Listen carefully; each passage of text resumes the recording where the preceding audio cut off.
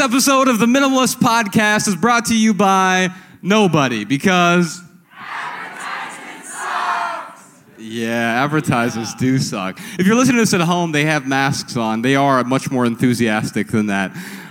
It's just hard to. Although we're in LA, so there are actually quite a few people in advertising in here tonight. I'm sorry. You're part of the problem. I was part of the problem too at one point, and who knows?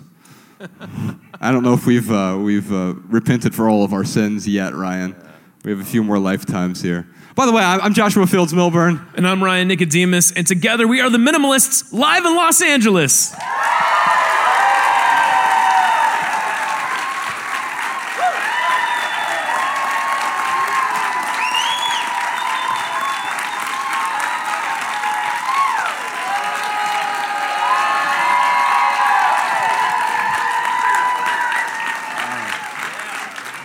You know, the last time we did an event in LA, this is a hometown show for us, but this is the first time it's a hometown show for us. We moved here 5 years ago, just after the last event that we did in Los Angeles. That's right. No, yeah, it feels awesome, man. I'll tell you, especially coming from the East Coast, like where it was 12 degrees, 13 degrees. I have never loved LA so much from when we got off the plane after that leg. We've got a special guest for you here tonight, so without further ado, you know him. Well, you know him from our podcast. He is one of the favorites.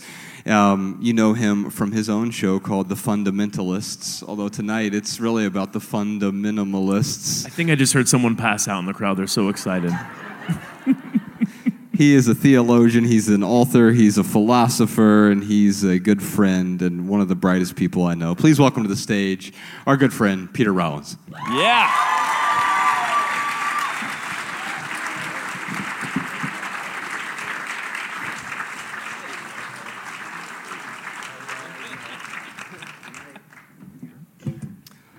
So, Peter, Ryan had a children's cold recently, and it wasn't COVID. I just call anything that's not COVID now a children's cold. Yeah. And we brought you into the studios. Me and you, we had a conversation about nihilism. Yep. Cheery. Very lighthearted. Yep. And in that conversation, one of the things that I remember you said, and I thought it'd be appropriate since we're here in Los Angeles, you said one of the reasons you moved to Los Angeles is because it's the most religious city in the world. Oh, yeah, yeah. And I was a bit incredulous. What the hell did you mean by that? Yeah, so, religion offers wholeness, completeness, certainty, satisfaction. And in Los Angeles, there are priests on every corner promising you can be whole and complete if only you look a certain way, purchase certain products, do CrossFit, eat kale, drink kale, whatever you do. So there is the tyranny of happiness in LA. We're tyrannized by it. And I came to LA because I want to free people from the tyranny of happiness, to bring some existential despair into people's life for alcohol and money. Pretty much is what I do. So yeah, because Søren Kierkegaard once said, there's the despair of not knowing you're in despair. You know, where you're going out to a party, it's late at night, you're all partying, and everyone looks like they're having a great time, but you feel like at 2 o'clock in the morning, if you just turned the lights on, just turned the music off, and everyone had to look at each other for 10 seconds, everyone would be crying, We're in despair and don't even realize it. I mean, I say to some people, I'm not trying to make you depressed. You already are depressed. You just don't know it, right? And the first step is realizing it, yes. It's weird because you kind of... Like if you go to a party in Los Angeles, you pretend to have a good time, but in a normal party, you can go to the bathroom and have a wee cry or something, but in Los Angeles, there's no space to escape from the happiness. You go into the bathroom and they're all doing cocaine. There's no escape from happiness. It's like, so there's a philosopher, Zizek, he talks about this, right? You get a traditional set of parents, right? And they say to their kid, you have to go and see your grandma. And the kid says, I don't want to see grandma. And they go, get your coat on, get in the car, you're going to see grandma, right? And then you have a modern LA parent, right? Very kind of progressive. And they say to little Johnny, you got to see grandma. And Johnny says, I don't want to see Grandma. And they sit down and go, oh, well, you know, Grandma really loves you, and you know you want to make Grandma happy. Come on, you want to do it, don't you? This is an absolute nightmare, right? Because first of all, if little Johnny says no, you know they're going to revert back to strategy number 1, get your coat on, get in the car. But here's the worst thing, is like in the first example, little Johnny can at least have a space of rebellion within himself, going, I have to go and see Grandma, but when I'm old enough, I'll do what I want. In the second example, there's no space for rebellion. You have to literally enjoy what you don't want to do. And that's what it feels like in Los Angeles, is we have to pretend to enjoy. There's no rebellion from the tyranny of happiness. Yeah, anyway. Yeah. It reminds me of something that Anthony DeMello was talking about. He was at a party, and he said that he wanted to leave so he could finally get the smile off of his face. Yeah. And of course, that's not a smile at all, right? And that's the weird sort of paradox of all of this. And I think one of the things that's going on now, and I think it's been exposed over the last 4 years, but especially in the last 2, we've noticed a lot of division. And that's what's so beautiful about being able to come to an event like this. You know, I don't care who you voted for. I don't care, you know, what your political party is. I don't care what you think about certain political issues. But Pete does. Yeah. And there's an intense sense of righteousness here. Yes. But we can come together even, not despite our different beliefs, but with our different beliefs. And you grew up in a place that, we were backstage talking about this, but you grew up in a place in Belfast that, I mean, it was, for those of you who don't know, Belfast, especially when towards the tail end of something called the Troubles, was when Pete was growing up, and literally people were killing each other over ideologies in a way. But it seems to me that we're seeing a lot of the same ingredients that lead to that divisiveness now. Yeah. I mean, the most ironic thing is all throughout Belfast, there are what they have called peace walls throughout the city to keep the Protestants and the Catholics apart. And even when you cross the border, if you're going across the border in Northern Ireland, they'll ask you, are you Protestant or are you Catholic? And if you say I'm atheist, they'll say, well, yeah, but are you a Catholic or a Protestant atheist? Yeah. And because we cling to that division. I need to otherize you in order to make me significant. Yes. Can you shine a bit of a light on that divisiveness and sort of how we got here? Because you saw it firsthand and now you're seeing it again. Absolutely. So there's a thing most of us know about. It's called purity culture. And purity culture, sometimes in America, it's all about who you have sex with or not, right? I think that's what purity culture means here. And funnily enough, in the religious world, they created a technology to help young people have sex, which is called a purity ring. So you put it on, and it says you're not going to have sex, which makes you really want to have sex with the person. Because this is prohibition generates desire, right? You know, that whenever some kid says, I want a puppy for Christmas, and the parents say you can't have a puppy, then the kid's not going to go, oh, that's fine. They're going to go, I really want a puppy. I really want a puppy. And the more you say no, the more the kid freaks out until you get the puppy. And then what happens? They're walking it for a week, and then 2 weeks later, they're not, and you have to drown it in the bath, right? So the problem is, I had a funny childhood. But so the prohibition generates that. Kind of one story very quickly about this. A New York guy, very, very expensive lawyer. Like kind of lawyer, you go, how much do you cost? $10,000 for 3 questions. Really? Yes. What's your third question? So he's hunting in Ireland, duck hunting in Ireland, right? Just on his own, de-stressing, hits a duck falls into a field, and he's climbing over the fence to get the duck.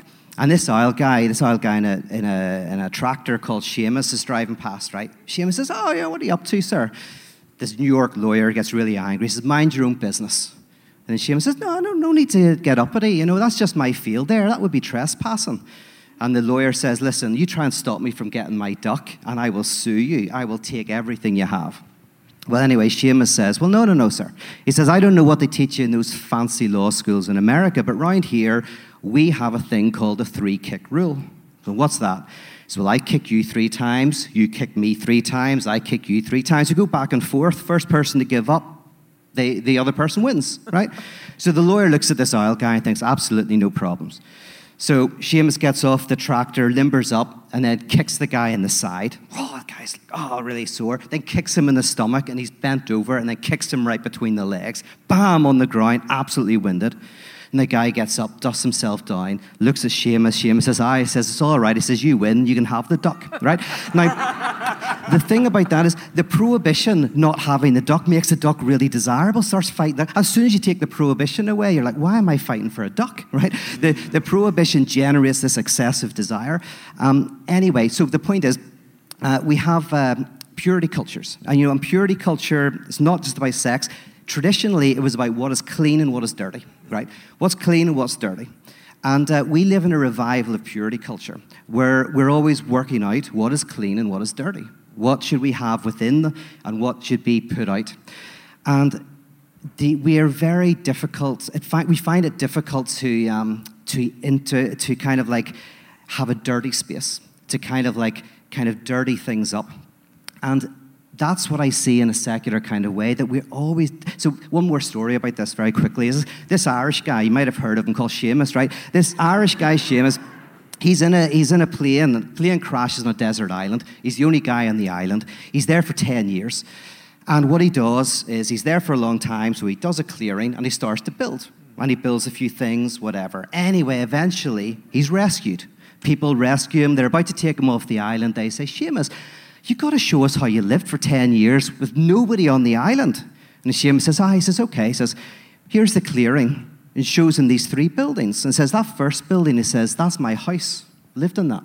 It's very good. He says, what's the second building? So he says, I'm a very religious man. Very religious man. That's my church. So that's very good. He says, what's the third building? He says, I don't want to talk about it. He says, no, what's the third building? He says, no, I don't want to talk about it. Let's go. Come on, what's the third building? He says, he says, that's a church I used to go to. Terrible place, right? So it is, we always want to externalize our own doubts, our own questions onto the other. We have this desire to purify ourselves and create something and see the other as dirty and wrong. So I saw that in Northern Ireland firsthand. This purity culture, how it drives us apart. And here's the problem. We're living actually physically with a virus, right? So dirt, physically. We're thinking about contamination. Politically, we're thinking about contamination. And then technology. Have you ever noticed technology is always about purified spaces? So if you watch sci-fi movies, they've got that Apple morgue aesthetic, right? So we're creating virtual reality spaces that are purified spaces where I don't have to encounter anything but mirrored reflections of myself and my own position. And potentially, this might not, and this is a controversial idea, be the best thing. We might have to start mixing with people who think differently to ourselves. Otherwise, we might go the way of Northern Ireland, and that was a bit of a mess. I love the Northern Irish. We play things down. We had a 30-year war, which killed so many people, and we just called it the Troubles. Oh, it was just the Troubles. Just the Troubles. No, there wasn't too much, the Troubles, but yeah, there you go. They're purity culture. Yeah. It's funny because there's this moralizing undertone to certain things, depending on what crowd you're in. Even the word dirty, right? Yeah.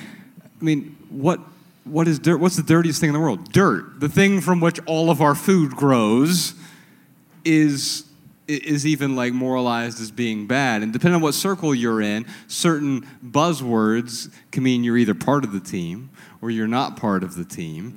And it allows me to be sort of superior to you in a way, which is all nonsense when you really break it down. Yeah, and we end up splitting. So splitting is where we create goodies and baddies. The paranoid schizoid position, Melanie Klein called it.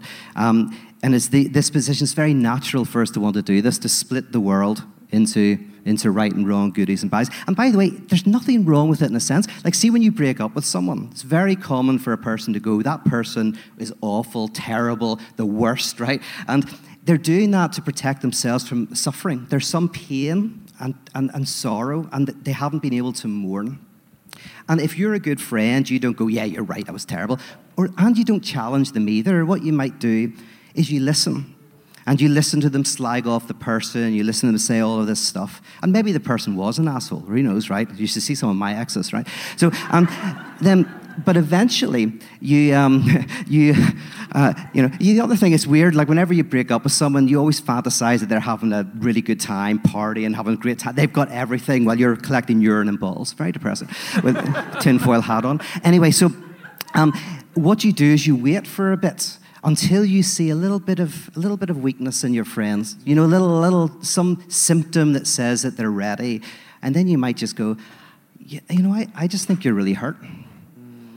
And if you say it at the right moment, they'll go, yeah, you know what, it's true, and they weren't that bad. And to be honest, it's probably partly my fault as well. Now, I don't even want to say that's a morally good thing. All I'm saying is that if you do that, war becomes conflict. So the comedian Dylan Moran from Ireland said, war is the inability to have conflict, right? When you can't have conflict, you have war, you try to kill someone. Conflict is where you can sit in the room with them back and forth. And at the moment where you can go, okay, maybe they're not all bad and I wasn't all good, you're more likely to be able to have another relationship with somebody else. And maybe one day you'll meet them on the street and you'll be able to go up to them and you'll be able to shake their hand and you'll be able to go, listen, I'm sorry. We had some good times and some bad times, and all I want you to know is I wish you the best.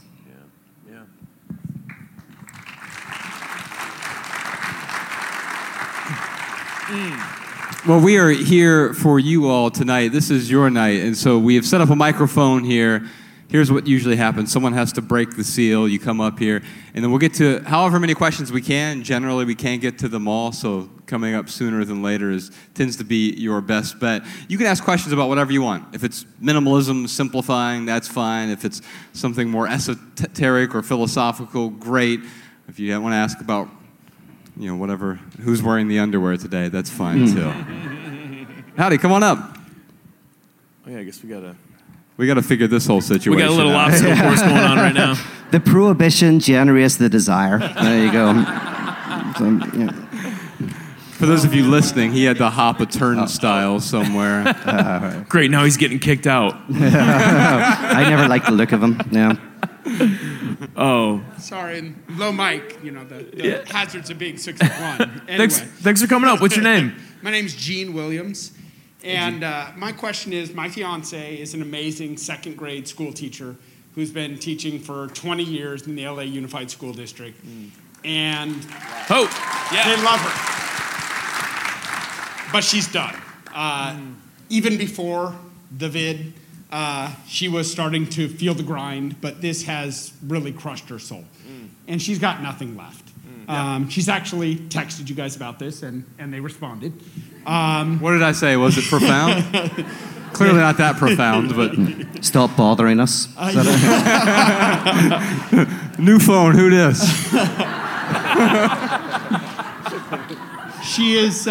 She's incredibly fit and has a ton to offer the world in terms of fitness, and she's a brilliant mind, and she's considering shifting fields into physical fitness, but she's holding on because the benefits, the health and insurance benefits of being a teacher. And despite the fact that she goes to work every day and is crushed and comes home exhausted and miserable, and her kids have to drive an hour each way to school, she's considering continuing that for 8 more years just so she can hold on to those benefits and nothing else. And my question is that something we should be doing? Should we be passing up on our joy and our passion and the things we have to offer for the security of knowing, hey, I'll have health benefits for the rest of my life, regardless of the fact that I'll come home dead to the world and to my own children? Yeah, it's like you want to keep yourself alive so you can suffer longer, right? Oof.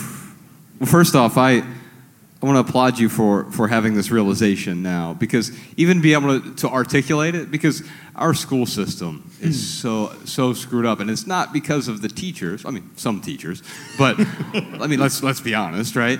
The entire system, though, is predicated on an old model, and now teachers, unfortunately, have to teach the things that they're forced to teach, the curriculum they're forced to teach, and it's a giant problem.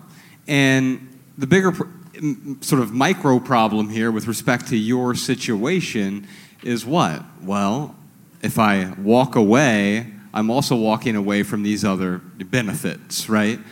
And the question that I would ask myself in a situation like that is, what would these benefits cost me? So let's say it was, I don't know, $500 a month. Okay, that's a lot of money, right? But am I willing to stay at this soul-crushing career for an extra $500 a month?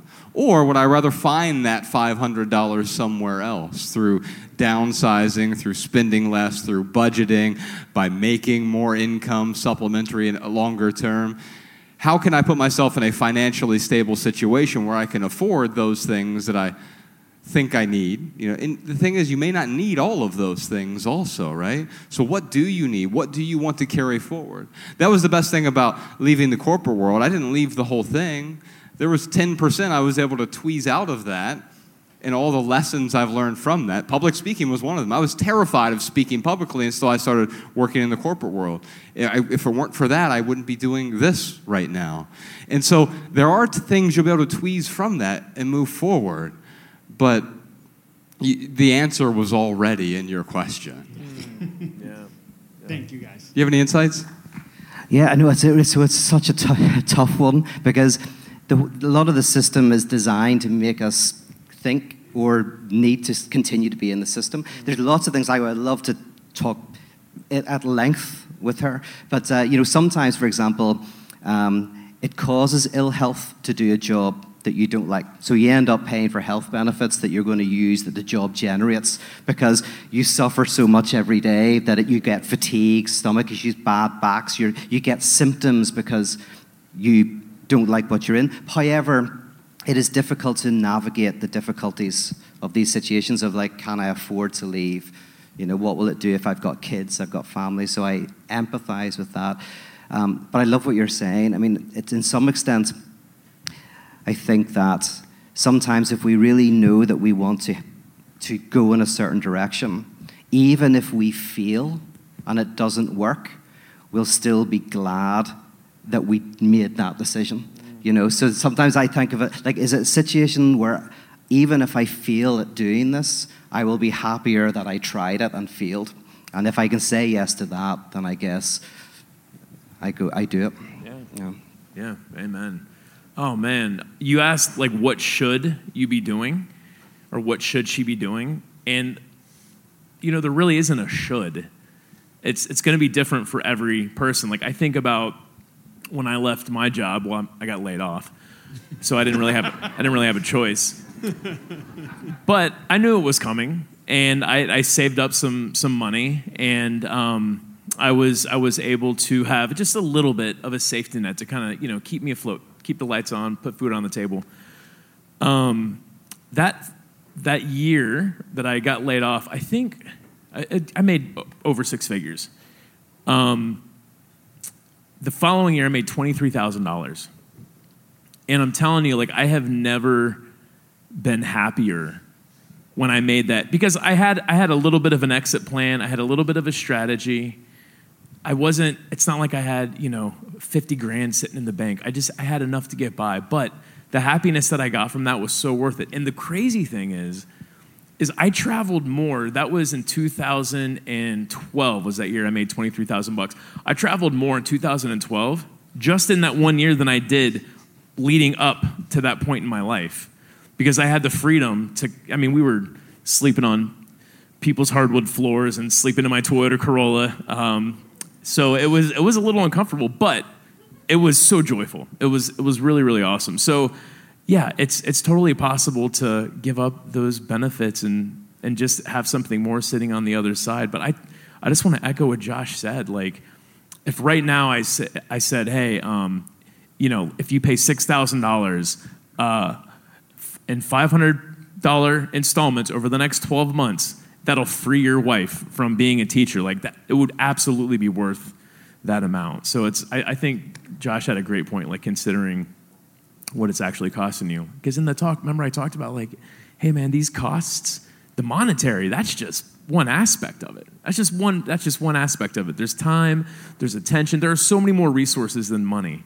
And I would look at those other costs, not just what you're paying now because it's with health, but what are you going to gain too? Thank you. Yeah. Thank you so Thank much. you.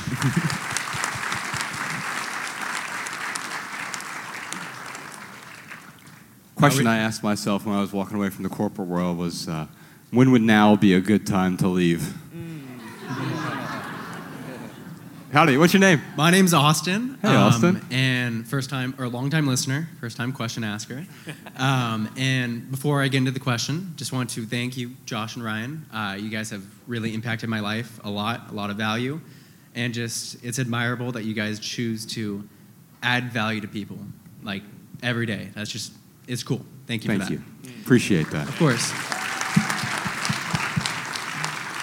So I hope this isn't too up for interpretation, but it is up for interpretation. What question do you wish? It's okay, I brought an interpreter. Yeah. What question do you wish someone would ask you? Why do you ask that question? I don't. Yeah. I don't. I mean, because here's the thing. I want sincere questions, right? Yeah. And so usually it's the questions lead to some sort of suffering. There's the question's never about the question, by the way. Oh, how do I let go of my sweater? Okay. It's never about the stuff. I mean, Ryan and I are the minimalists, and we talk about stuff 20% of the time, right? That's the Trojan horse that allows us to talk about all of these other things, right? So, what's your real question, Austin? So, I'm going to be honest. I thought of so many questions, and I thought that was a good one. I'm going to change it up. Well, you know, Austin, I honestly wish that I wish people didn't have questions. I mean, honestly, if anything, it's like because we're all healing in some way, and we all have our different wounds that we're trying to, heal. Mm-hmm. And I'm so grateful that Josh and I get to be a part of any of that. But man, if we did our jobs perfectly, world peace, baby, and no one would have any more questions. And also, whatever question you ask, I will answer it the way I will say what I want to say. It's hilarious. The more you do this stuff, someone asks a question about what's your favorite dog, and I can make it about anything I want. So whatever question you ask, I will just take it in the direction I want. I guarantee it. Watch it. It's very subtle, but you'll notice. I prefer you too. All right, so question part 2. What is a through line of qualities that you see in people that you love deepest? Define qualities. I'm not sure what you mean by qualities. Qualities, like someone listens, someone that is reflective, or someone that cares for you, or is compassionate, whatever it may be. Yeah. So when I love someone, it has nothing to do with their qualities. And unfortunately, we misunderstand love. I talk about this in the book a little bit.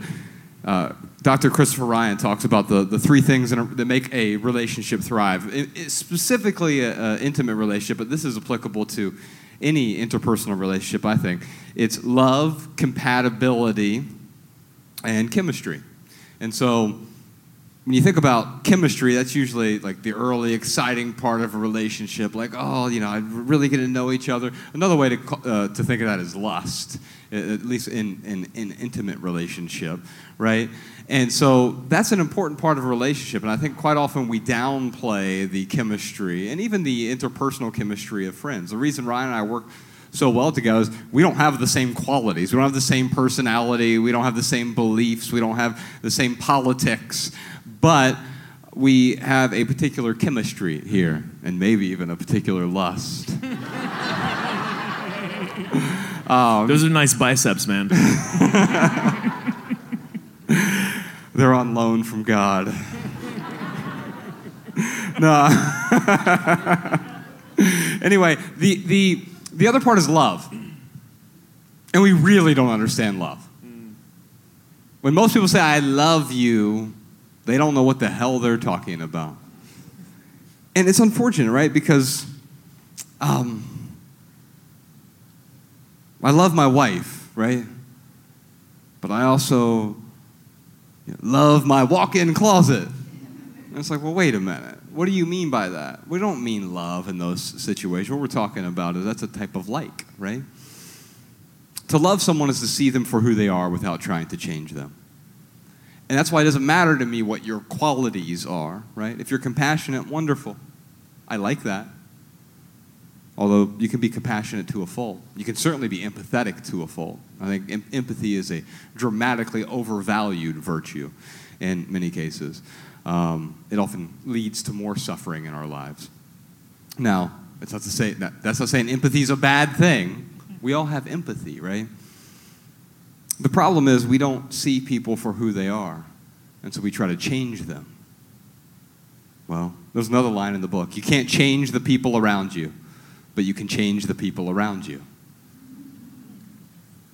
I'll just let y'all sit with that one for a while. I think maybe the most important thing in a relationship that we really screw up, though, isn't love, and it's not chemistry. Those things are easier than this other part, compatibility, or like. I go around telling my wife I like her way more than I tell her I love her. Because here's the problem. It's possible to love someone and even experience a great chemistry with them, but not like that person very much. And that's where we get into a lot of trouble. And that's where you talk about these qualities. Yeah, you may not like every piece of a person. There are certain things that Ryan does I don't like at all, and there are certain things I do that Ryan doesn't like at all. But I love the whole person, warts and all. And I mean, I didn't mean that literally. But. Stop telling him about my warts.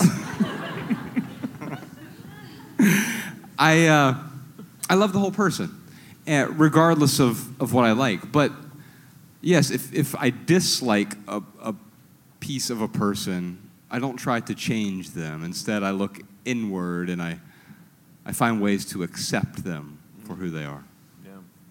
Yeah, just bouncing off that to say something I want to say is this idea of what does it mean to say you don't want to change someone, and that then is what changes things. The word for that, one of the words for that is grace. So whenever we all live between who we are and who we'd like to be, and between what we have and what we'd like to have. We live in this difficult space, and we're always being told how to get to what we want and be who we can be. Grace is this moment where you go, I don't have to do anything. I just accept that I'm not okay, you're not okay, that's not okay, and that's okay, right? So grace is this weird thing where it's the opposite of self-help. This is a self-help book which starts off and go, don't do anything. You go, well, then no one would change, right? But the weird thing is, the more you try to change, often the more difficult it is, the more you find it difficult. So an example would be in therapy. The true example, they were sleeping around a lot. They felt guilty about it. They thought, well, at least I feel guilty about it. Because if I didn't feel guilty about it, I'd be doing it even more. They felt guilty. They said, maybe I'll get an STD. Maybe it'll cause problems. But at least I feel the guilt. But in therapy, the therapist began to help them get rid of the guilt. And of course, the worry is, if I get rid of the guilt, then I'll just do this more. But as they got rid of the guilt, the desire to transgress also disappeared. So weirdly, you got rid of the guilt completely, and she was able to have much healthier sexual relationships. So weirdly, the very thing that you think is stopping you from doing something is actually what's provoking it. Grace is the opposite. Grace is the point where you go, I don't want you to change. You don't have to do anything. And then weirdly at that point you go, oh, and then you can begin to change. So even in something like AA, there's the 12 steps, but before you have the 12 steps, you have step 0. Just like in Europe, we have 0 floor. You Americans start on the first floor. It's always very confusing, right? 0 is a number, 0 is 1, because you can count it. Step 0 is where you're just in a room of people who accept you for who you are. You can just go, you just name that you're an alcoholic. You don't lie, you don't make excuses, you just say it in a room that doesn't ask you to change and just goes, yep, I hear you, we're in the same boat. And if you can experience that grace, then it becomes easy to make changes. Otherwise, what happens is, if you say you're an alcoholic, and then you, through force of will, just stop yourself from being an alcoholic, right? You'll do something worse. I've seen this in LA. You'll take up CrossFit. I've seen it. One day, honestly, one day you're drinking whiskey, the next day you're flipping tires. Terrifying.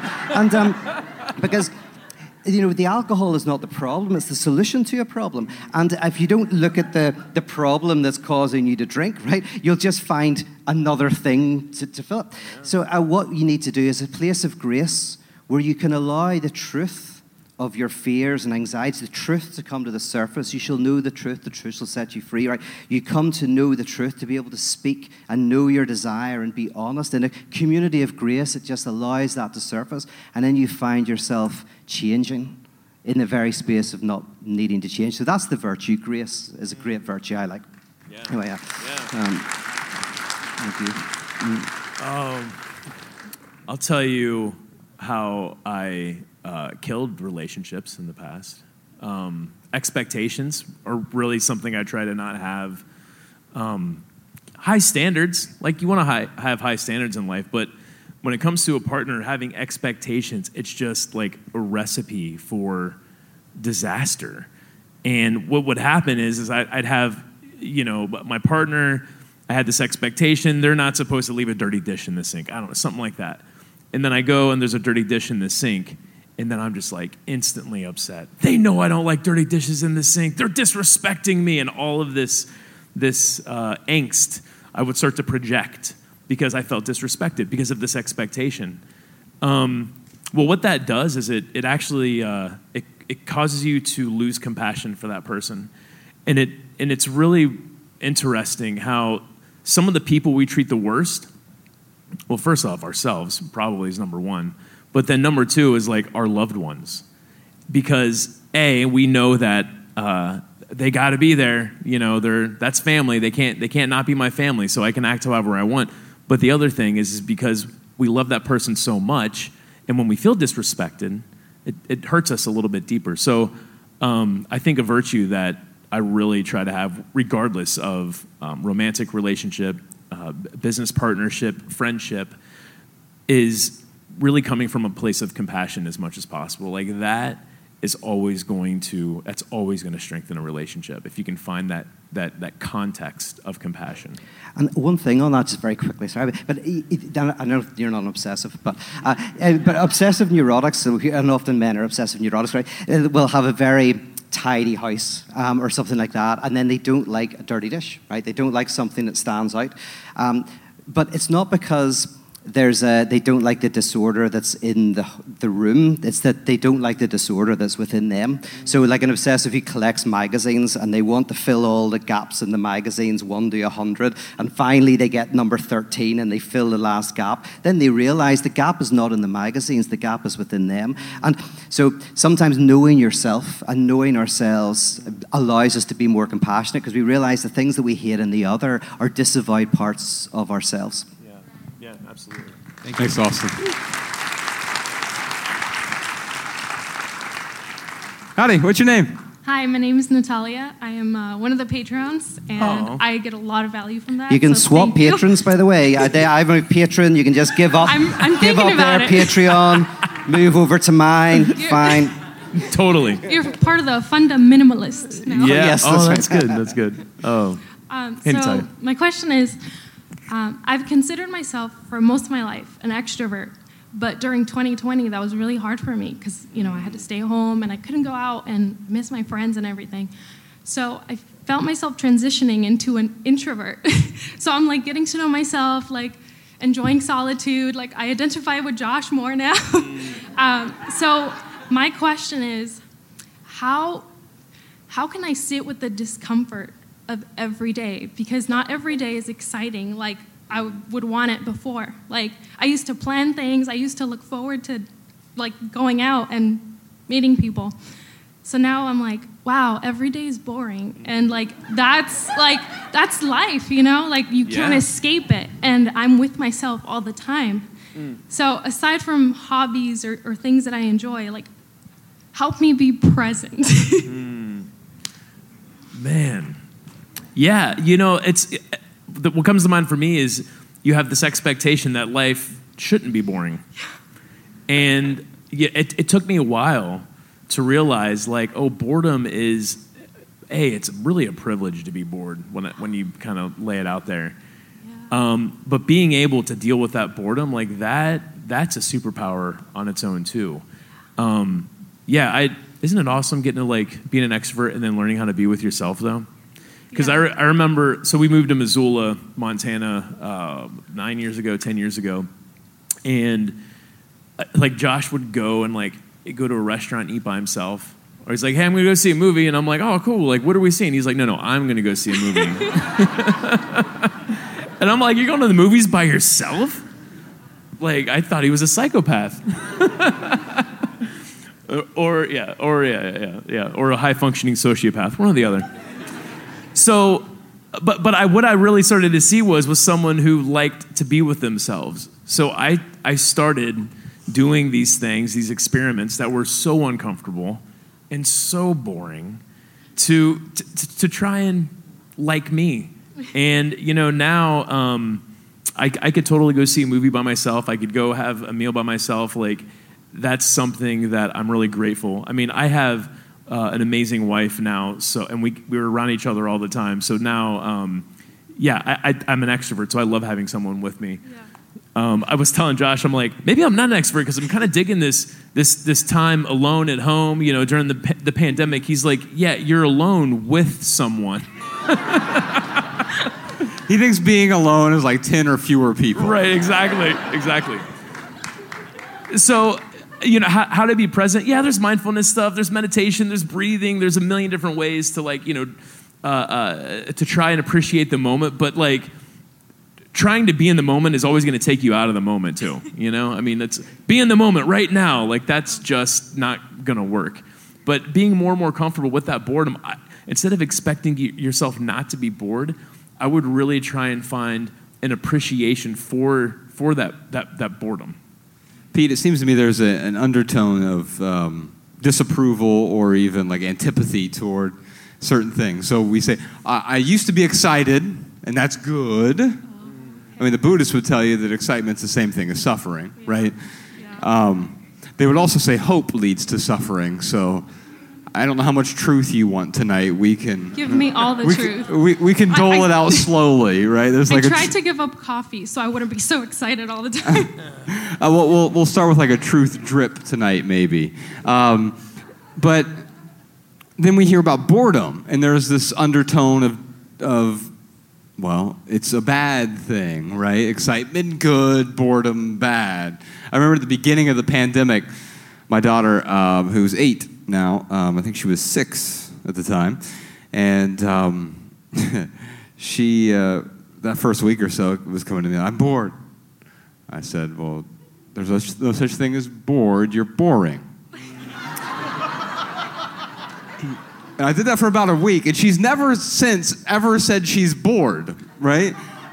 And the reason being is she started to figure out, like, oh, I can do things that I want to do. I don't have to wait for someone else to do something that I find interesting. Now, what you and I find interesting may be different from what Ryan finds interesting, but there will be moments where, like, if I'm doing something where I'm like, that's boring as hell. But to me, it's supremely interesting. So what is interesting to me, it's completely perspectival. Yeah, I love all of that.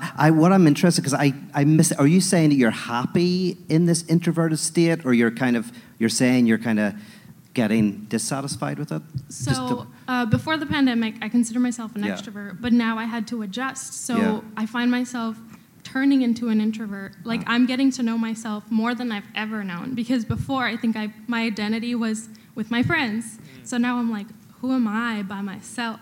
Yeah. Because the funny thing is, like, going to a party is sometimes the most introverted thing, because, you're not going to actually get any deep conversations, right? You go to a party, and whereas people who are introverted, what they often like is really deep conversations. So they're actually extroverted, but they just don't get those really good conversations at a party. So, but you're enjoying this new space. You're just wanting to be more, to enjoy it even deeper. I'm enjoying it, but I feel like I find myself reverting back to wanting the excitement. So my question is, how do I sit with the daily solitude when I'm not in the mood necessarily for solitude?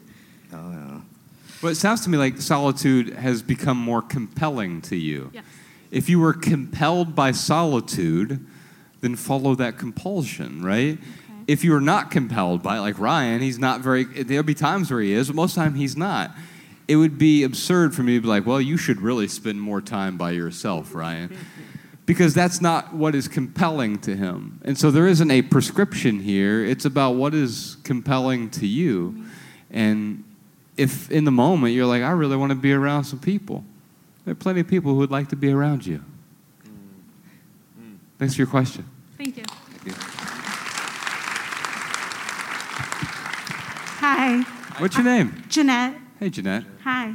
Okay, so what advice do you have for someone who's already doing something meaningful and that they love? For example, I'm in mental health. It doesn't pay enough for the LA lifestyle. So, I'm a recovering shopaholic, and you guys have brought a lot of value into my life. And, I listen to you guys regularly. I have the books. But I guess what would you recommend so that I stay on track or don't lose hope? Because I'm already doing something that brings value to other people's life. How do I stay focused or keep that hope, knowing that I have debt from school? I have a degree in psychology, and like I said, I'm in mental health, and I work with low-income families, so the pay isn't that great.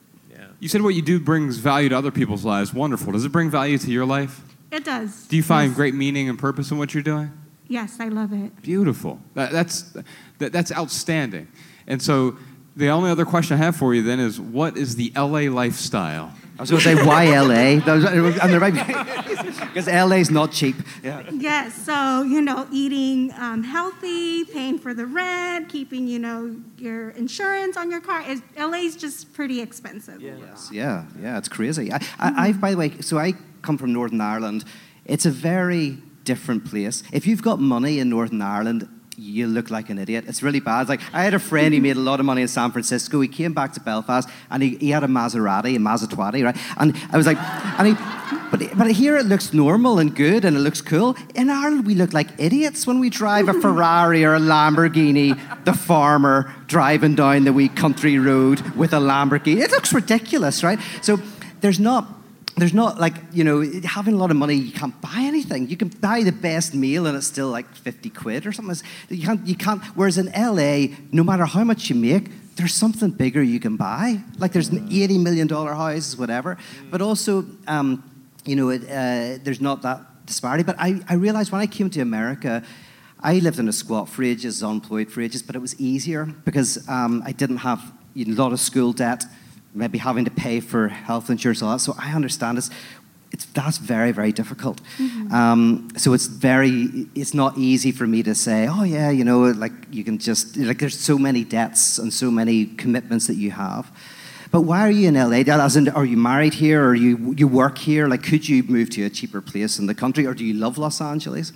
So that's my goal. My goal is to move into a tiny house eventually out of California. So, I've come to the realization that I don't need much, thanks to you guys. And, I love it, and I'm spreading the word.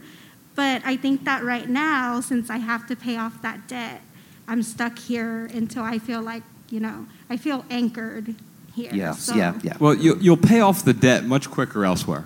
I mean, that's the first thing. We're from Dayton, Ohio. And it's like the second cheapest place in the country to live, right? And that was where we made $23,000 a year. If we would have made $23,000 a year here, it would have been a different... We would have moved to Dayton. Yes. And especially if you have debt, I mean, because what you're really talking about here, that's why I asked that question. Does it bring great meaning and purpose to you in your life? Because if the answer was no, then I'd say, well, then we want to find something else. But you found the work that you want to do for the foreseeable future. Yes. And that work is location independent. I mean, I know there's a lot of mental health issues in Los Angeles. Yes. But there's a lot of mental health issues everywhere in the country. And so if I'm in your shoes, and this is not me telling you what to do, but if I'm in your shoes, I'm finding a place where I can pay off debt as quickly as I can so I can free myself up, because the freer you are, the more possibilities you'll have. Yeah. Thank you. Yeah. Well, one thing, by the way, practical, I mean, is like figuring out, like, like communal living. Could you live with like, there's lots of different things to think through, and You know, sometimes like I lived with friends and other people sometimes when I didn't have very much money, and so there's lots of so we should talk after. We all hang out and find out a way to you know to do it. But yeah. Yeah, I don't have any advice, but I'll recommend a couple things. There's a book called Total Money Makeover. I have it. Okay, great. Yes. So you have a plan to pay off this Yes, debt. I do have a plan. That's Yes. incredible. Okay, so you already have that. Scratch that recommendation. The second one I have is, have you heard of the FIRE community? FIRE, Financial Independence, Retire Early. I got introduced to it from the podcast. Yeah, so they are. It's a great community who, you know, Pete and me and Josh can talk to you and come up with ideas, but there's a whole community of people who are in your shoes trying to get out of the same exact situation. I know there's a FIRE community here in LA, but you know, finding a community to support you and to also get some ideas from, I mean, that's going to help you get that paid off as soon as possible. I want to applaud you for like paying off your debt and attacking that, because the new American dream is being debt free. Exactly. Yes. Thank you, guys. Thank you. Thank you. Howdy. Hi, What's your name? Natalie. Hey, Natalie. Yeah. What's on your mind? So earlier you alluded to the dangers of polarization of ideologies, like more specific, like not being able to sit with conflict, because without being able to sit in conflict in a safe space and respectful space leads to war.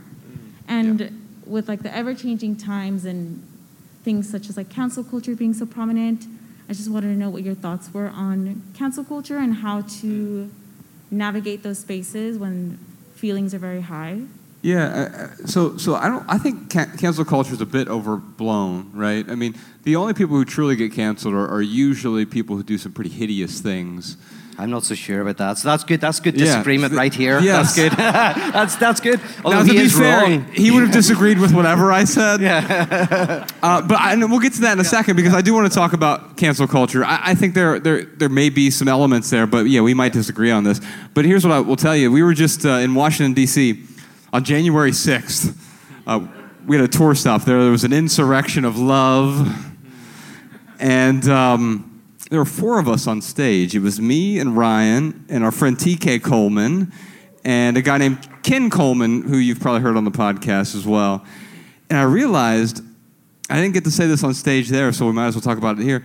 All 4 of us voted differently in the last election. And that's never even come up between us, right? Now, the underlying things, not our beliefs, but our values, those things come up all the time. And yeah, maybe Ken has a different path to get to the same values, but we end up there anyway. And so I think putting yourself in those spaces, not to disagree, not to agree either. I don't want to just be like, oh, yes, that's right now. Because then you don't feel good. You don't feel authentic, right? But what if I just want to hear you? What if I want to hear your point of view? Because whether or not it sways me, it gives me another perspective from which I can live my life. Now tell me about cancel culture. Oh, yeah. Well, here's a couple of things. I'd love to, this is a great question. I mean, it's on a lot of our minds. You know, one of the things that disturbs us about people who think differently to us is not so much that they're other to us, but they expose our own otherness to ourselves. And what I mean by that is, if you believe something different to me, I either want to consume you, which is like if you eat something, it becomes part of your body, so I want to make you into my social body. If I can't do that, I want to vomit you out. I want to get rid of you, put you out of the community. Just like a child puts something in her mouth, and if she can't swallow it, spits it out. Or we could tolerate each other, like let's not talk, let's just kind of like work and whatever, but don't tell me your strange ideas. Or, hey, beneath all of our differences, we all, you know, are taking from the same stream. Now, I think that's the worst one, right? Because in all 4 of these, in the first 3, I'm right and you're wrong, and in the 4th, hey, we're both right. What's most interesting to me about the other is that I think you're strange, monstrous, and weird. And then I see myself through your eyes, and I'm like, I'm a bit strange, monstrous, and weird, right? Like, I thought that the way I did things was completely normal, but now I see myself through your eyes. I'm decentered, destabilized. That's a bit weird. And that's a powerful experience. So sometimes I imagine, what would it be like to have a debate? You're, say, Democrat, I'm Republican. And instead of having a debate where you're the Democrat, I'm trying to make you Republican, you're trying to make me Democrat, I'm saying to you, listen, I have no idea why you're a Democrat. I don't understand it. I don't understand why you're not on my side. Help me see myself. What am I missing? And then you're the same. You're never going to make me into a Republican, but I must be missing something because I think you're nuts. What is it that you see in me that's a bit weird? And then we become instruments of each other's further conversion. Now, one other thing I wanted to say about this is a great example. I'm an apocalypticist, right? An apocalypticist, not a progressive, I'm an apocalypticist. A progressive person often knows where they're going and where things are headed, right? And so if you love someone who thinks differently from you, it's kind of a bit of a patronizing love because you know where things are going and you just kind of are nice to them, but you kind of know where it's going. An apocalypticist, apocalypse means the incoming of something you cannot know, right? It's the end of one world and the beginning of another. So an apocalypticist, you go in and you don't know what the future looks like. All you know is that you have to engage in the conflict. So in the Good Friday Agreement, the conflict, the troubles ended because all sides were going like, we need to get into a room together. And all sides had to go, we don't know what it's going to look like on the other side of this. We just need to engage in the conflict. And through this engaging in the conflict, the Good Friday Agreement or the Good Friday Accord was signed that was apocalyptic, that nobody could have imagined, that involved the disbanding of the entire police force. It involved the changing of, it involved lots of crazy things you would find hard to imagine. And just one example concretely. If you're in a relationship, right, and you've been going out for a long time, and there's all of these underlying issues, and you're not talking about them, right, and, you know, there's an affair, and someone's overworking, and the symptoms are coming out in the child wetting the bed, or in anorexia, or in heart disease. The symptoms are there, but nobody's talking about them, right? A symptom, by the way, is the truth that you cannot speak finds a way to speak, right? So, you know, whether it's stomach issues or fatigue or whatever, a symptom... which in French sounds like Saint Homme, which sounds like holy man, which sounds like prophet, which tells you the truth. Your symptoms tell you the truth of your life that you cannot face yourself. So the anorexia, whatever, tells the truth. Anyway, you go to an analyst. Now, the analyst technically doesn't say, I know where your relationship is going to go. They go, I don't know, and you don't know. Maybe you are going to talk about stuff, and you're going to end up together. Or maybe you're going to end up not together, or maybe you're going to split up with the type of relationship you have but stay together, which is the most radical one. Often people break up with a person but never with the type of relationship they have with people, so they end up having the same relationship with lots of different people, when the more radical thing is to break up with the type of relationship that you have and maybe stay with the person. Anyway, the point is you don't know what's going to happen. All you know is if you raise the conflict to the surface and you all speak it out and you all put it out, something's going to happen. You can't stay the same. A new future is going to arise. A post-apocalyptic event is going to happen. And that is kind of what I hope for, is that we all kind of are a little bit more apocalyptic in our outlook and go, all I know is that engaging in the conflict is important. And if we do that, something novel will arise. Novelty is important. I don't know what's going to look like, but something's going to arise that's novel and new. Yeah. I do want to talk about cancel culture Yeah. a bit. I think whatever question you ask me, I'll just say what I want to say. Yeah. That's what I said, you know. It's a great technique. Perfect. You just answer whatever question you wish was asked. Yeah. I'm like in the middle between you and Peter, because when it comes to cancel culture, I have seen people get canceled where I'm like, you're the bastard. But then other people, I'm like, oh, that's a shame that like that. So I mean, but can we maybe let me get concrete with it, because Harvey Weinstein, cancel him, but he's not being canceled; he's being put in prison. So like, if that's what we're talking about, great. Yeah.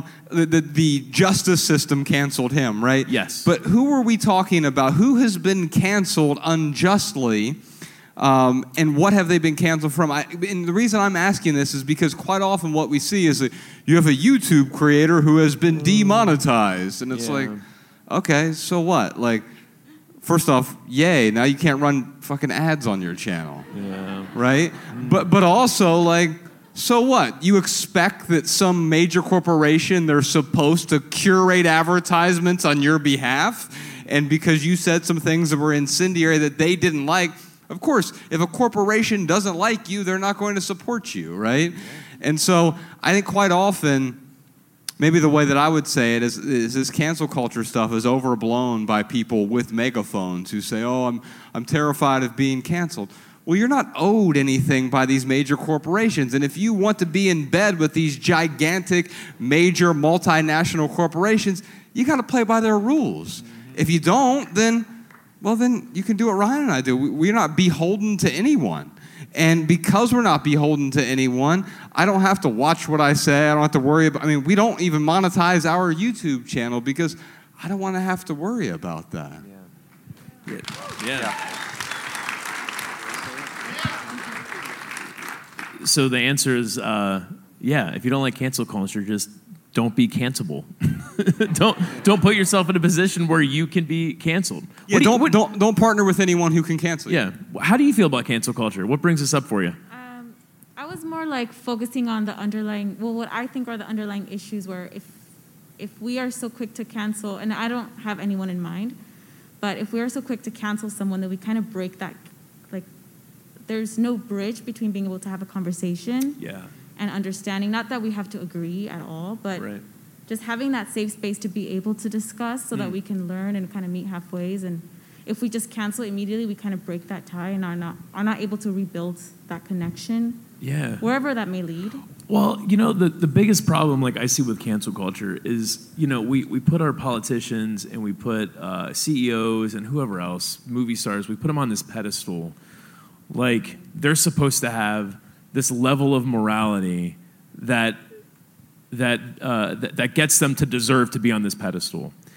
And the fact is like none of us are really on a pedestal.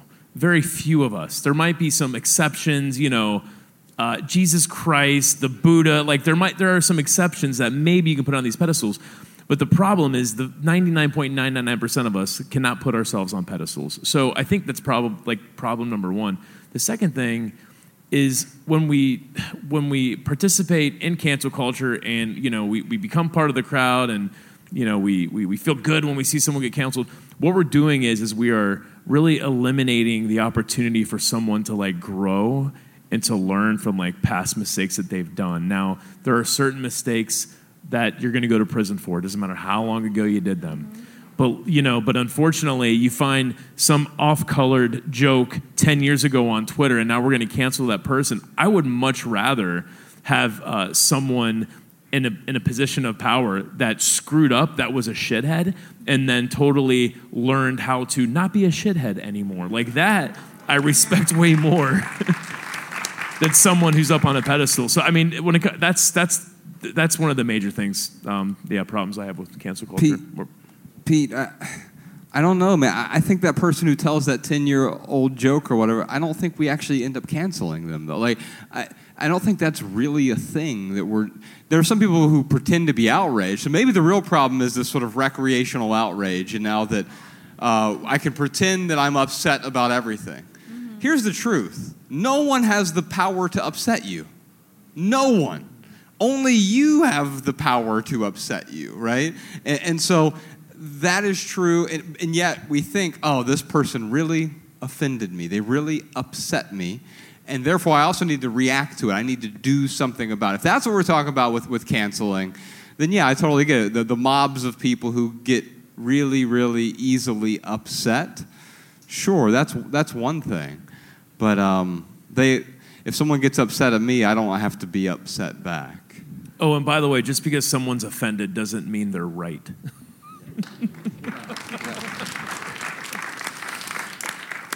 Yeah, this. We could be in, like, shut the doors. We're in all night till we get this sorted out, okay? So taking, like, just a kind of different angle from the immediate kind of cultural kind of issues is, I do think that there is this notion of projection that we all know about. And what projection often is we often take the parts of ourselves that we cannot bear and we cannot tolerate, and we put them into the other. And it's an interesting thing. We're our own disavowed face, our own weaknesses we see in someone else. And then projective identification often means that they start to act. So the way that we project onto them. So if I keep saying to you, you're angry, and you're like, I'm not angry, you're angry, I'm not angry, you're angry, I'm not angry. Go like, there you are angry. So what I've done is I've projected my own, intolerance onto you, and then you've identified with it, etc. I do think that, and just in general in society, the more we can come to know ourselves, and the more we can be gracious with ourselves and come to know those disavowed parts of ourselves, the more we will be able to, I think the less we will want to get rid of others and difference. So I do want to see a society where, in a sense, there is conflict, we're become aware of how we project, and I think that can create a healthier kind of society. So I think, but that's a very broad notion. Yeah. Thanks for your question. Yeah, thank you. Thank you. Howdy. Hi. What's your name? Maya. Hey, Maya. Hi. What's on your mind? So I first found you guys' podcast when I was ending a relationship that had past expired.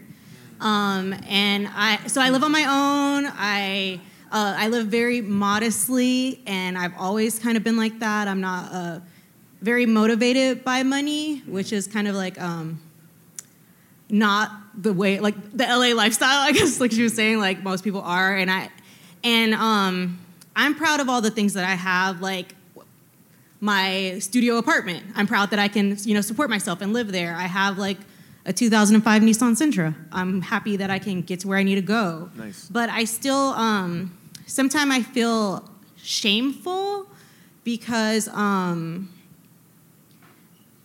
my friends and family use expressions like they want more for me. Like I feel a little bit ashamed that I don't have nice new clothes, and I feel like it makes people feel bad for me, but I don't feel bad about it, but I can feel that, and people like give me things, and that is like a whole nother level of thing. And I feel like it bleeds into like my like relationships also, because like my friends are like, what about this guy? He's got his life together. He's got money. Like, you should like him. And so I find myself like having all these like conflicting ideas. And I was wondering if you guys had any advice on that. Yeah, we were at the San Francisco airport this morning, and I was sitting at a table with Podcast Sean, who's hiding in the shadows back there somewhere. Yeah. And we were talking about like Judge Jordan, who's also around here. He's filming this. Ladies and gentlemen, Jordan No More. Jordan has some neighbor person who keeps like putting weird notes on his door and judging him for his lifestyle. I'm going to leave it very vague. And at one point you realize that every judgment is a confession. And so when these people say, I want more for you, what are they really saying? They want more? Yeah, judgment is a mirror. And they're confessing that they want more. If they were in your shoes, they think they would want more. Why do they want more? Well, because of the pursuit of happiness. If I just get this, then I'll be happy. But they're also recognizing like, oh, I'm not that happy with this stuff, but maybe she would be with this stuff. Maybe she'd be different. But if you you'll bake the same cake if you follow the same recipe, right? And so it's funny, there are some other terms that were thrown out there. Back in our corporate days, Ryan and I were always thought of as, because you said some guy had his life together, right? People would say that we were very anchored people, right? Which sounds like a great compliment. Oh, yeah, we are anchored. But then you realize, what the hell is an anchor? It keeps the ship from going anywhere. And so realizing that these are all confessions that people have about themselves. They're telling you something not about you. They're telling you something about them and their own shame. That's very good. Yeah, thank you. And a thought then on like the most precious material in the world is not water or gold or anything like that. The most precious material in the world is desire. Like we desire the desire of the ones we desire. So whenever you desire the desire of the other, right? This is a very basic kind of concept in psychoanalysis, and there's a guy, René Girard, talks about it. But what that means is you see a lot of adverts where what we learn to desire is where the desire of the other alights. So when you're in an advert, somebody really likes the new car, and then we start to desire the new car because they do. That's why we start to desire the partners of people that we desire, and gets us into all sorts of problems. So jealousy is where we desire what the other person has, and envy is where we desire the type of relationship that person has with their object. So, for example, you're jealous of someone if you want their partner. You're jealous of the partner. Or you're envious if you don't want the partner, but you want the type of relationship they have, right? These things. And it's all about desire. Anyway, the reason why I'm saying this is because of these mirror neurons, we desire the desire of the ones we desire. We are caught up in a really weird thing. So there's a parable Zizek tells, this philosopher Zizek. It's a parable about this guy who thinks he's seed. Literally thinks he's seed on the ground. And he goes to a psychoanalyst. And after years of psychoanalysis, he realizes he's not seed. He realizes he's a human being, right? And that's great. He goes home, he's cured. I'm a human being, I'm not seed. But about 6 months later, the analyst hears a knock on the door, and the guy's there, and he's sweating, he's crying, and the analyst goes, "What's wrong?" And he says, "My next door neighbors have got chickens, and I'm terrified that they're going to eat me." And the analyst goes, "But you know you're a human being, don't you?" And he says, "Well, I know I'm a human being, but do the chickens know?" Right? Now, the really weird thing is that we can often know that money will not bring happiness, but the advertisements don't know.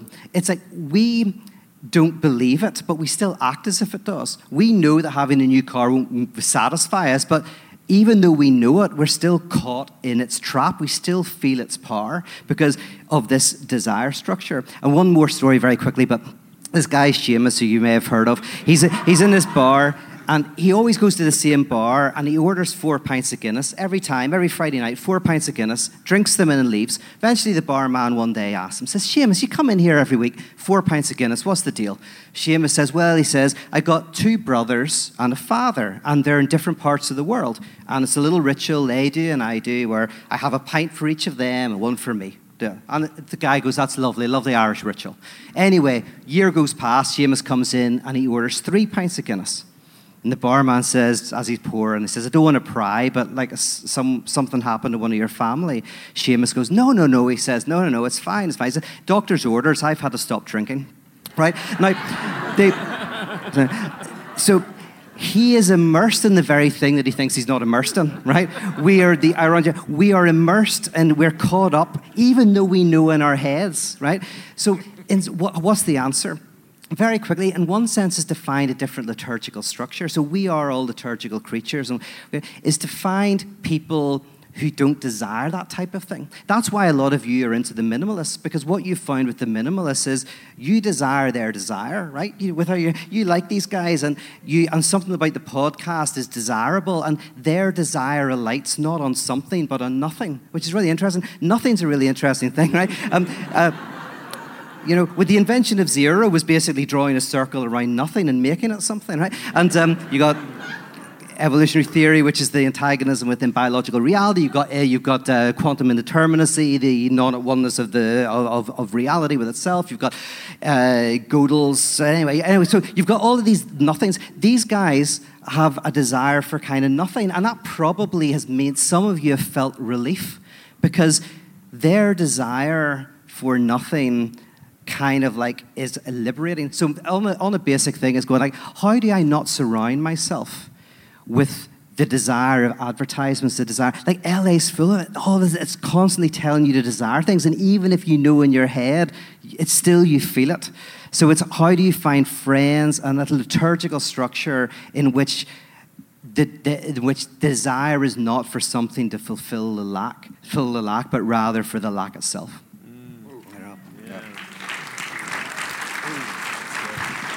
Thanks for your question. Yeah. We'll try to get to a couple more. I know we're running short on time. They will kick us out eventually. But how many people do we have in line right now? 4? We got 4. You can do it quickly. We'll do our best, but no promises, all right? Howdy, what's your name? Hi, my name's Kenya. Can you come up a little bit? Oh, yes. My name's Kenya. Hey, Kenya. Super excited to be here. I love you guys. Thanks for being here. My question is in regards to... You can come up a little bit closer. Yes. I'm usually loud on my own, but awesome. My question is in regards to navigating through the guilt that comes from having access to the conventional American dream, but not necessarily wanting it. I think I moved on from the phase of judgment for wanting less. Like, I don't really care for that too much. But the guilt definitely still knocks on my door from time to time. And I'll share a little bit of my background. So, for context, I was born and raised in Mexico. I was brought to the United States when I was a teenager to literally chase the American dream and have more and accomplish more. And so I did just that. And like, if you Google my name, you will find like Kenya, American dream, and all these things that I've been able to accomplish. I got a full ride scholarship to college and went to USC's business school for almost free for graduate school. So then I came across The Art of Letting Go on TED Talk from you all. So luckily, as I was finishing grad school, instead of feeling that pressure of, well, now I have to earn more and chase the next promotion and have more, blah, blah, blah, I started to minimize everything that I have to now I'm literally moving out next week. Everything I own fits in one carry-on luggage. Wow. I have a Vespa, I don't even have a car. So wow. Everyone here and you all can understand how like fun and freedom like that is. However, given my background, there's definitely a level of guilt that tells me like I have access to having a job that is going to pay me the money that I need to support my family, which is part of the thing that you come here as a first-generation immigrant for. And instead, all I have is one carry-on luggage, and I'm going to move somewhere else a lot more affordable so I can focus on my own creative projects, which is going to be risky and unstable. So that guilt is still there, even though I know I'm doing the right thing, but just given that I came here for the American dream and I don't want it, navigating through that guilt has definitely been... Well, you know, you got to do what your shirt says there. You got to be intentional. You're right. I should just wear this shirt every day. Yeah. I like it. But, you know, the question before had to do with basically other people's expectations. And one of the worst things you can do is let other people's expectations rule your life. That doesn't mean to be callous and not consider other people. But when someone thrusts an expectation on you, especially someone we love, we feel like we have to pick that up and carry that. And I mean, correct me if I'm wrong, but is it because of the expectations of family and? I think that's like the expectation I also have for myself, most importantly. Oh, well, that's even better because if it's your expectation, you can let that bad boy go. Oh. Yeah. Hey, Pete, I noticed this dichotomy. It actually played out in Kenya's question here because at first she was really excited when she was speaking from her perspective. She said, everything I own could fit in one bag. And then she's talking from her family's perspective, and yeah, but they see that everything I own only fits in one bag. And you could actually see the guilt unfolding there, and you could almost see the source of it in a way. That's absolutely. So we are inhabited with other people's desires. This is very, in psychoanalysis, is like, because this is why you can desire what you don't desire. It's very weird. Like I knew somebody, she got into law, but she really wanted to be an artist, but she also wanted to do law because she did law, but she was actually infused with the desire of her father to be a lawyer. So she didn't desire what she desired because there's other desires that are within us. And it's weird. So here's the weird thing about psychoanalysis is the idea is if your father dies, it doesn't mean that your father's died within you. You know, that your father and your mother's desires continue to live within you. So you can feel these push and pulls of these different experiences. So yeah.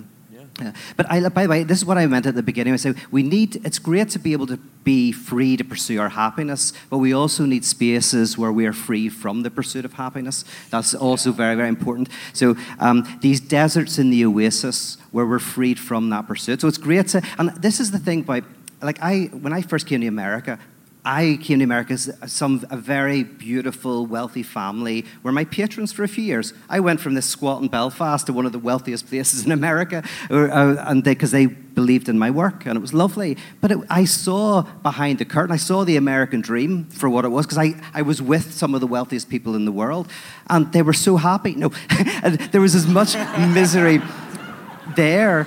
It's like, because even the winners lose. It's not that the winners lose as bad as the losers. The losers win doubly, but even the winners lose. Imagine having a system where the losers really lose badly, but even the winners lose by having melancholy, right?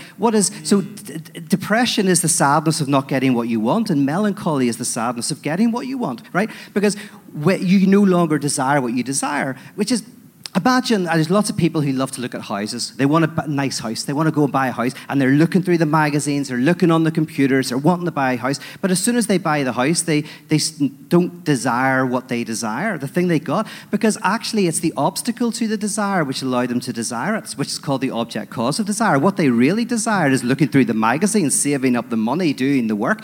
Once you took the obstacle to the desire away, they no longer desired the desire that they had.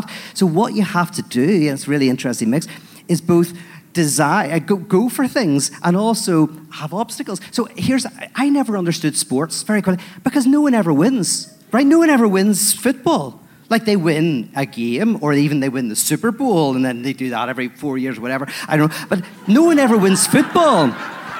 No, it just goes on forever. Honestly, it just goes on. No one's ever going to win the football. I guess that's what they're fighting for. Just goes on and on. But then someone said to me, and I think this is a really good analogy for a better way of design, is actually, well, one is if your team always won, you would find that it's not enjoyable, right? Because you have to, it's the team losing as well, and the enjoyment is in the struggle and being with your team. And of course, the odd win. The odd win's great, but the odd win with enjoying the losses, enjoying what you don't have. There's a great book called that by Todd McGowan. Enjoying the not having, and because if there's a great that final thing, there's a great Twilight Zone called A Nice Place to Visit, where this low-life criminal gets shot, wakes up, and this guy called Pip says, "Oh, you're in the afterlife. Here, come on, I'll show you where you're going to live." Pip's very unsure, and then he goes to this big mansion. And Pip takes out the guy takes out a gun and says to Pip, "Give me all your money." The guy goes, "What? Why are you trying to shoot me?" He says, "You can have as much money as you want. And hey, you love gambling. Go to the casino and you'll win every game, right?" Of course, after about 6 months, he starts to crack up, this guy Valentine, and phones up Pip, says, "I'm going crazy. I win every time at the casino." And so Pip says, "Well, what percentage would you like to lose?" And he says, "No, it's not like that." He says, "I shouldn't even be in heaven." And of course, Pip says, "What makes you think you're in heaven? This is hell," right?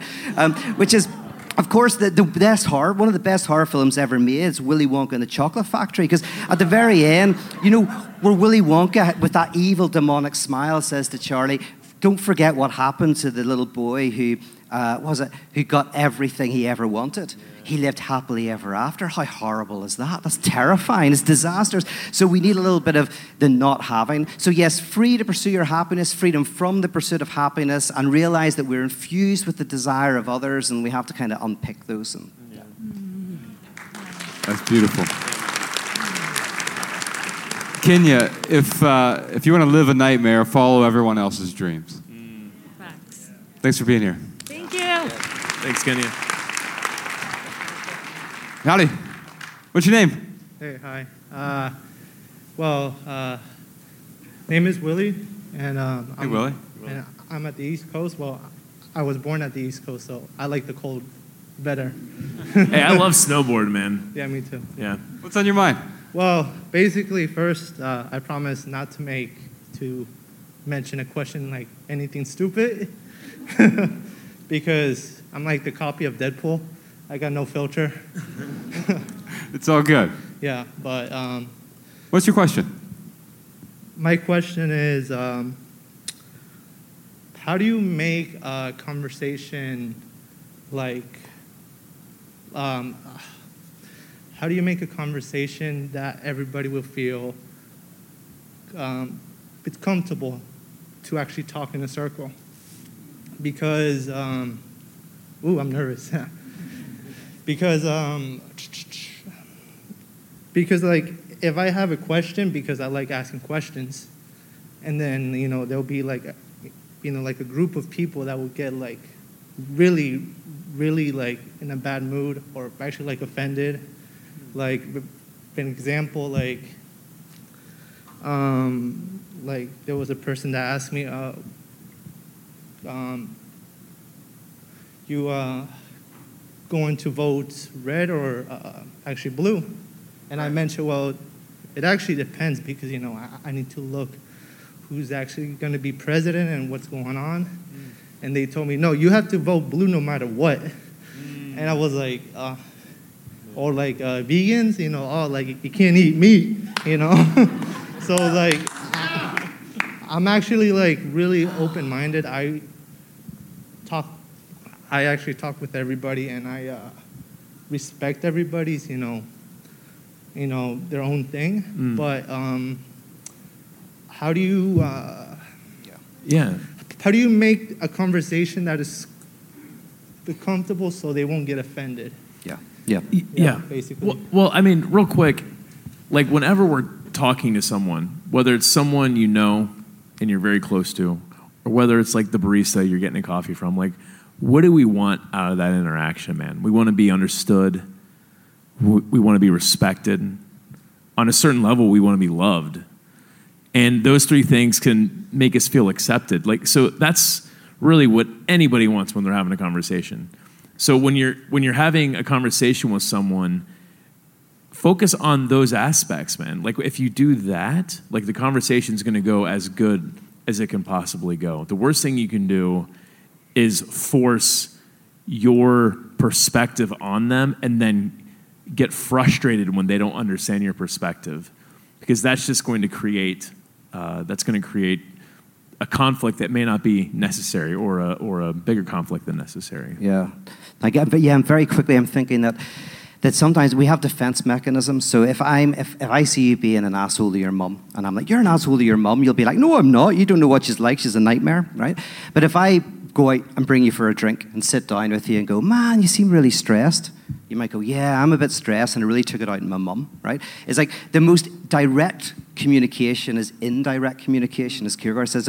So sometimes whenever someone's anxious, we all are like this. We all get anxious and then we get defensive.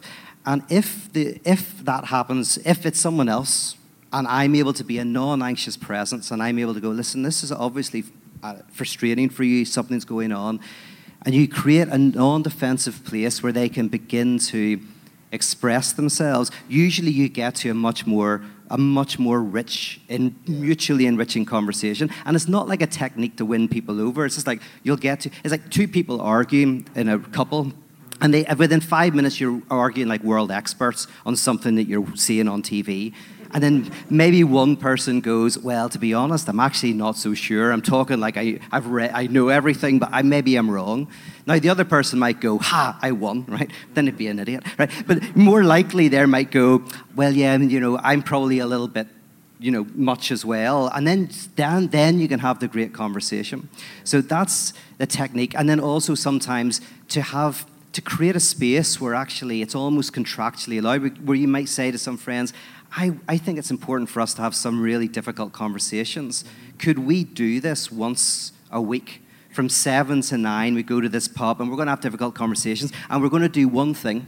The only rule is that you come back. That's what you do in Ireland, right? You start off at the beginning of the night, you have a pint and you love each other. A few more pints and you're swapping kids. And then a few pints later, you're fighting, right? And you're knocking each other out and saying you're the worst person ever. And at the end of the night, say, same time next week? Same time next week, right? So you somehow try to create a space going like, no matter how much you hate me, show up next week. Yeah. Oh, man. Thanks for your question, brother. Yeah. We'll do our best to get to both of you here. Yeah. No promises. Real quick, Pete, what I heard you saying was like when you're having a conversation, instead of trying to like teach someone something, like go at it with like, hey, I'm going to try and learn something, and that can kind of help diffuse it a little bit. Yeah. I don't want to go to that bar between 7 and 8. Howdy. What's your name? Paul. Hey, Paul. What's on your mind? I have a good job. I have a place with a lot of room, and are you just showing off? That's what? it. Everybody, I got a good job, got a nice house. Thanks very much. Good night, everybody. Go back to my seat. I'm well endowed. I'm a lucky guy, right? And my beautiful girlfriend's always about like, oh, you should have too many things and like this. Like, what's wrong with having 35 dress shirts, 45 pairs of shoes? Yeah. If like you don't, no debt. Yeah. Like no credit card debt. Yeah. Great. Like tons of space for it. Tons. Like, what's wrong with it? Of space for it. Yeah. That's what's wrong with it? Yeah. I think you're at the wrong podcast. That's the Maximalists. They're next door. They're next door. The line got really long. I wanted to be the third person here, but here's the problem. There's no problem at all. There's nothing wrong with it. Why would there be anything wrong with owning things that add value to your life? Here's the problem. Many of us own so many things that it's covered up what's going on in here. The joy, the happiness, the contentment. We buy things not to pursue happiness. You know, it's in the founding documents of our country. Life, liberty, the pursuit of happiness. That's nonsense. It's life, liberty, and running from suffering. That's what we're really doing right now. And so we buy things to hide the suffering that we're going through. But if you're buying things that add immense value to your life, we're not the deprivationists. Keep your dress shirts. Yeah. The domain was taken. I get it. Thanks for your question, brother. Thank you. Howdy.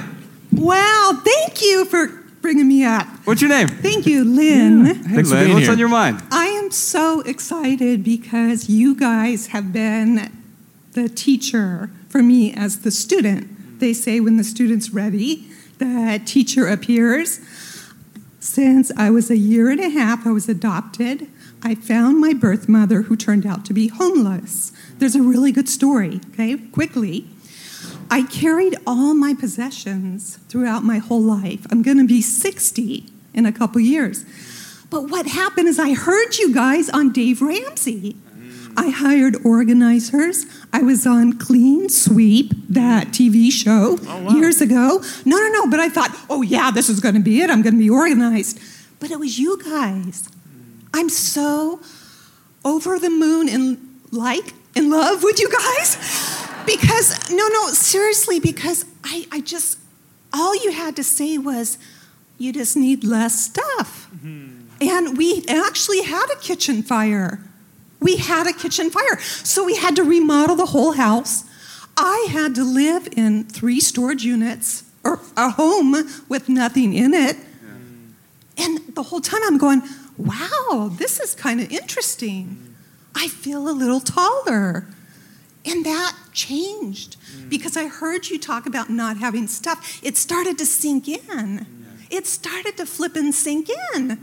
And I'm sitting here, I'm almost in tears. I'm sitting here going, my life is going to get better now. It's going to get better.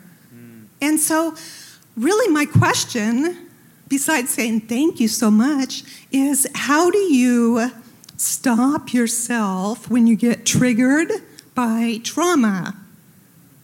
And I have a quick example. I was at work yesterday, and they don't know my history of carrying my stuff. And someone talked about, oh yeah, we went to this house in Pasadena, and they were hoarders, and blah, blah, blah, blah, blah.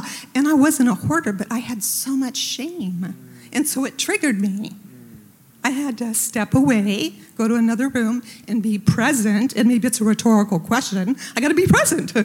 But that's what I want to know. Do you get triggered by past trauma, and how do you walk through it gracefully? You get it. You get that. And this is one of the biggest problems with, like, we go to the Container Store and buy all these clutter coffins, and then we turn our houses into mausoleums of organized stuff, right? And that's not the best way to organize your stuff. The easiest way to organize your stuff is to get rid of most of it, right? And that's not the fundament of your question, but that's what you understand so far. And I think that was what was different about what Ryan and I talk about, because we don't talk about the 67 ways to declutter your garage. But the opposite of what you said occurred to me. I used to be a hoarder, right? In fact, most people in this room at some point in their life have been at least a stage 1, if not a stage 2 hoarder. The people you see on your TV, those are stage 5 hoarders. And it's easy for us to point and sneer and say, at least I'm not like that person. Yeah, but they weren't like that person until they were either, right? And this isn't a judgment of them. It's a confession of my own. I was a hoarder. I was a really well-organized hoarder. I had all those clutter coffins in my basement. And I don't feel shame around that now. I feel liberated that I was able to walk away from that. And all I had to do, just like the stuff, you set the stuff down, right? How do you let go of anything? Letting go isn't something you do. it's something you stop doing. You stop clinging to the excess stuff. You stop clinging to the toxic relationship. You stop clinging to the expectations of other people. You stop clinging to that shame. That's how you let go. Lovely, thank you. Yeah.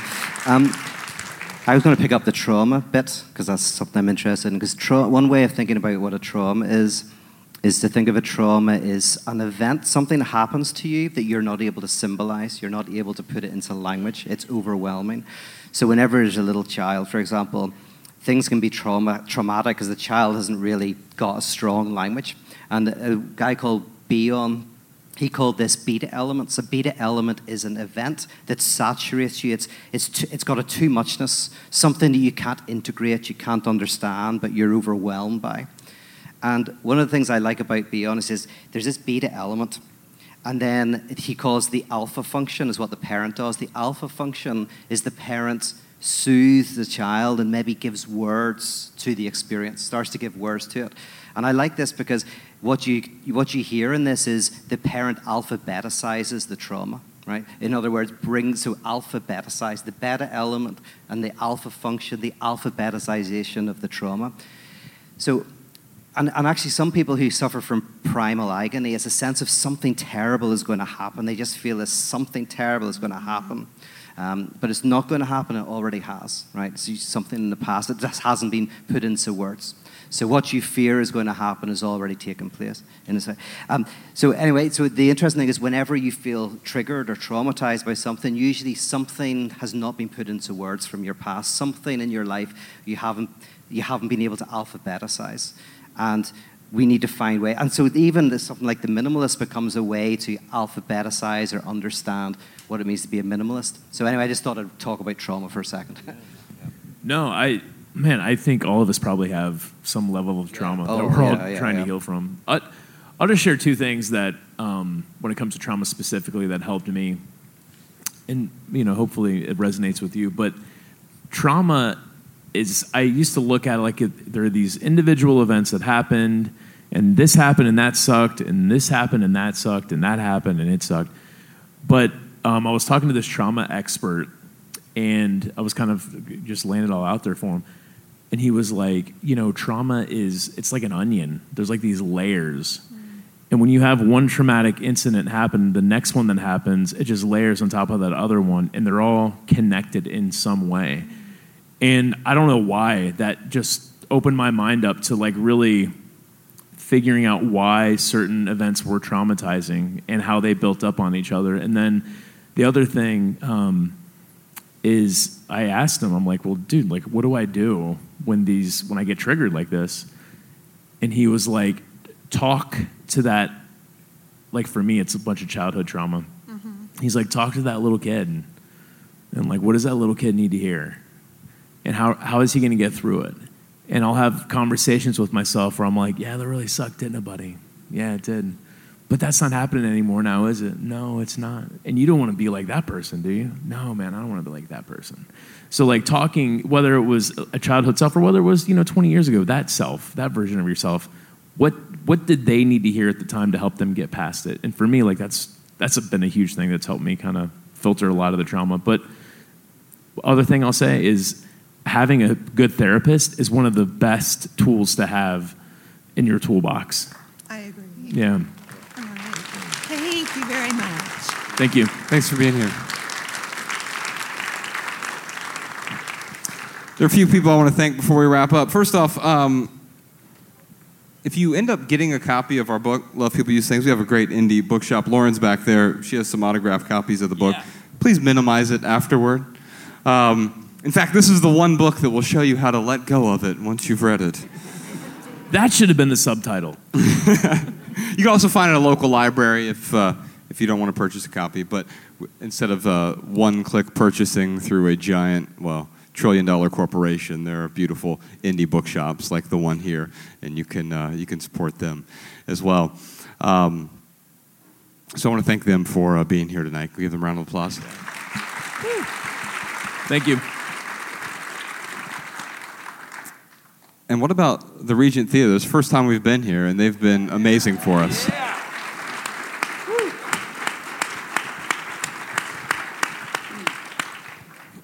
What about one of my favorite people on earth? Peter Rollins was here tonight. Thanks so much, man. Thank you, guys. Thank you for inviting me. Thank you. He has an outstanding podcast called The Fundamentalists. That's the new venture. Yeah, I know. I can't stop. Also, you can check him out, peterrollins.com. You can follow him on social media, and you can dive deep with him on Patreon as well. Pete, thank you so much for being here. Thank you. Listen, thank you so much. I really love being here. Thank you. Thank you. Thank you, guys. And since this is a hometown show for us now, Ryan and I moved here, I guess 5 years ago. It'll be 5 years ago this year, right? We moved here in end of 2017. And because this is what our friend Rob Bell says, this is where people go to tell stories. And we knew we wanted to build a podcast studio here and find different ways to tell stories and be able to really ultimately help people heal their relationship with stuff and all of those other relationships that are suffering beneath the stuff. But the minimalists aren't just me and Ryan and a couple microphones. We have a whole team of people, many of whom are here in Los Angeles. And I'd like to invite some of them up to the stage right now. Yeah. Danny, Jordan, Sean, Mallory, why don't you get up here? Come on. And if Beulah's here, I'd like her to come up too. Beulah, you can bring a baby on stage. It's fine. We're really fortunate to be able to do the work that we do. And I can't believe we get to do this, Ryan. Yeah, me either, either, man. It's because of you and the people that we create with.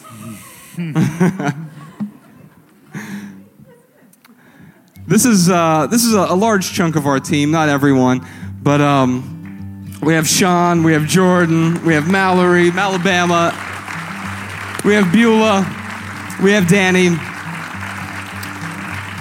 They help us create beautiful things that help us heal the relationship with stuff for other people. And so it's because of them that all of us are here tonight. And Ryan, are really grateful for having you here. Yeah. Thank you so much. Last but not least, I want to thank one more person tonight. And that person's you. I don't know where you've been before this. We've all been somewhere. We're all here right now.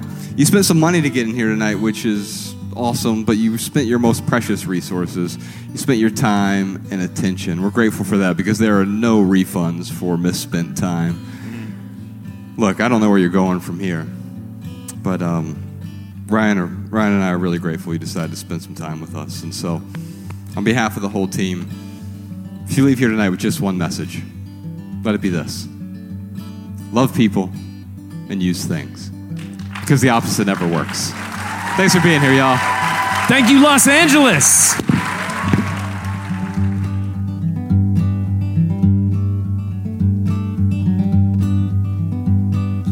Every little thing you think that you need, every little thing you think that you need, every little thing that's just feeding your greed. Oh, I bet that you'd be fine without it.